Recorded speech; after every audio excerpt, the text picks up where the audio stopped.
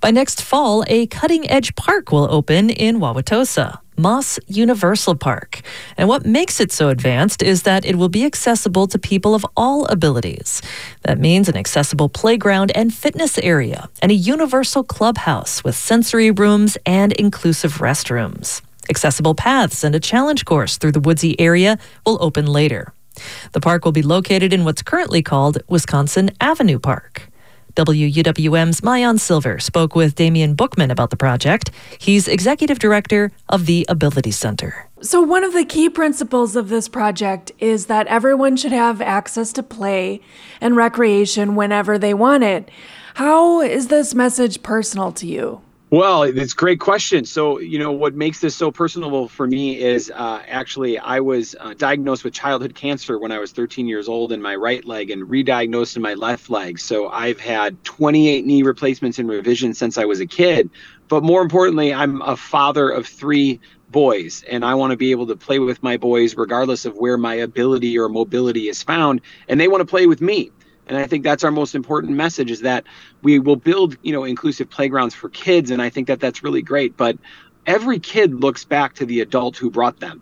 Mom, dad, grandma, grandpa, aunt, uncle, teachers. Hey, look what I can do. And it's, much better, much more fun, much more interactive when I can get in that play instead of just looking at that play. And so can you break down engineering-wise or structural-wise, what are some of the components that make a playground and a park having those elements? Yeah. Well, so from a playground perspective, we're helping create the first ever wheelchair chute or wheelchair slide, if you will. That's never been done before. We've created something called Inclusion Tower, and we're talking about sensory needs to physical needs and challenges across the whole spectrum, right? And this will get kids that can have the capacity to climb that up to 12 feet. Not every child with a physical impairment is wheelchair bound. The reality is that they are wheelchair users, or they're a mobility device user. They don't need it at all times of every second of every day. And so they can get out of that chair and climb something if they have that capacity. So that's what Inclusion Tower is. So imagine we're actually getting them 12 feet off the ground versus just 4 or 8. But also double wide ramps so that, children who are wheelchair users are not in, the way. They feel welcome, wanted, and comfortable when they're playing, and that they can interact in a multitude of ways. But then also usually ramp structures have one way in and one way out. It's the same thing. It's the same experience every time that a child plays that has that need. So we have multiple way-ins, multiple ways out. So you've said you like opportunities for people of all abilities to play side by side and ideally together. Can you lay out some of your dreams of how this park will accomplish that?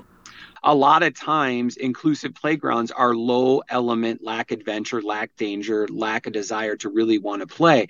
And so did we really create inclusion, or did we create an opportunity for kids with disabilities to play, which, don't get me wrong, is extraordinarily important, but we didn't create that inclusion. And oftentimes when we talk about things like the universal baseball field, many times those are separate on their own, not surrounded by typical able-bodied athletic baseball fields.